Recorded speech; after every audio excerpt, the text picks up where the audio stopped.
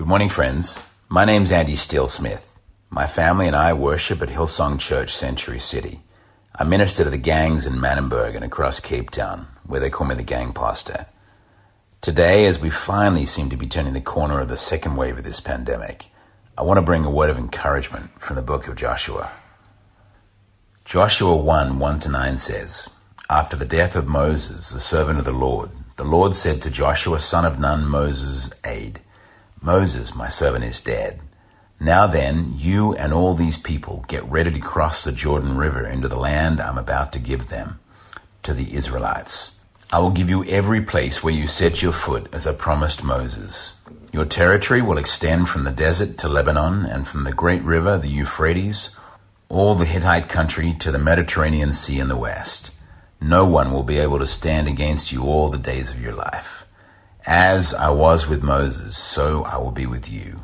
I will never leave you nor forsake you. Be strong and courageous, because you would lead these people to inherit the land I swore to their ancestors to give them. Be strong and very courageous. Be careful to obey all the law my servant Moses gave you. Do not turn from it to the right or to the left, that you may be successful wherever you go.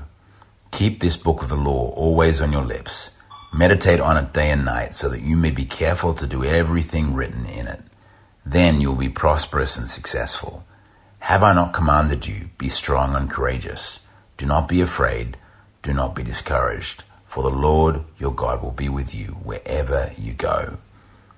Now, I love this entire passage, and I could speak to it for hours. But today, I want to elaborate on the second command. Be strong and courageous.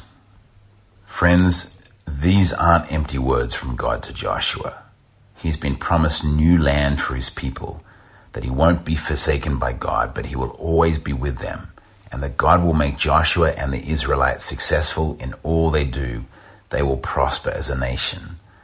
But God knows that when we as humans are faced with a big challenge, like we are now with COVID, we'll often look at the size of the task or the size of the problem at hand, particularly when it seems impossible on a human level.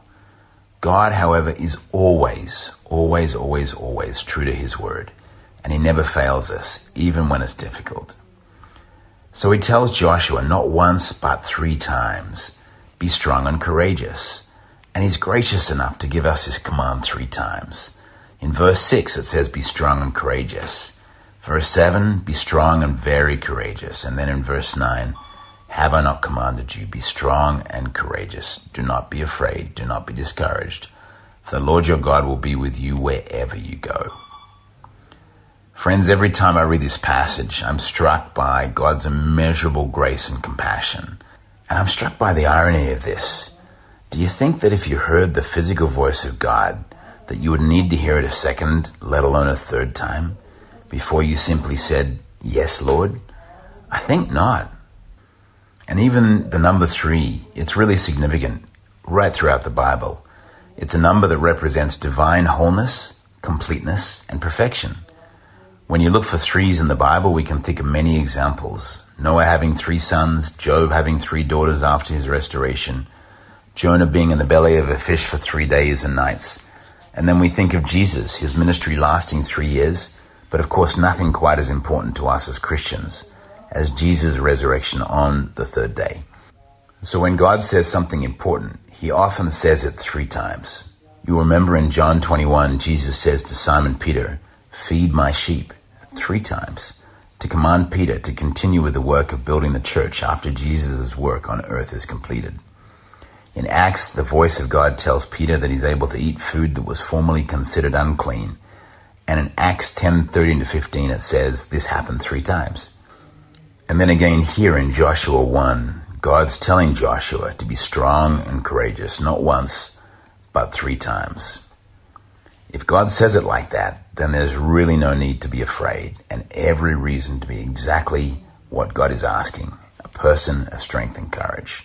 So friends, let's be strong and courageous as we continue to endure the real struggles that this pandemic has brought.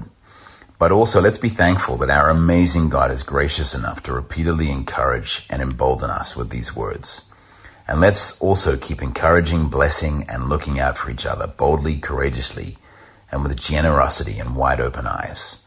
Thanks for listening, and if you want to connect further with me, please look me up on Instagram or online, Andie Steele-Smith. God bless.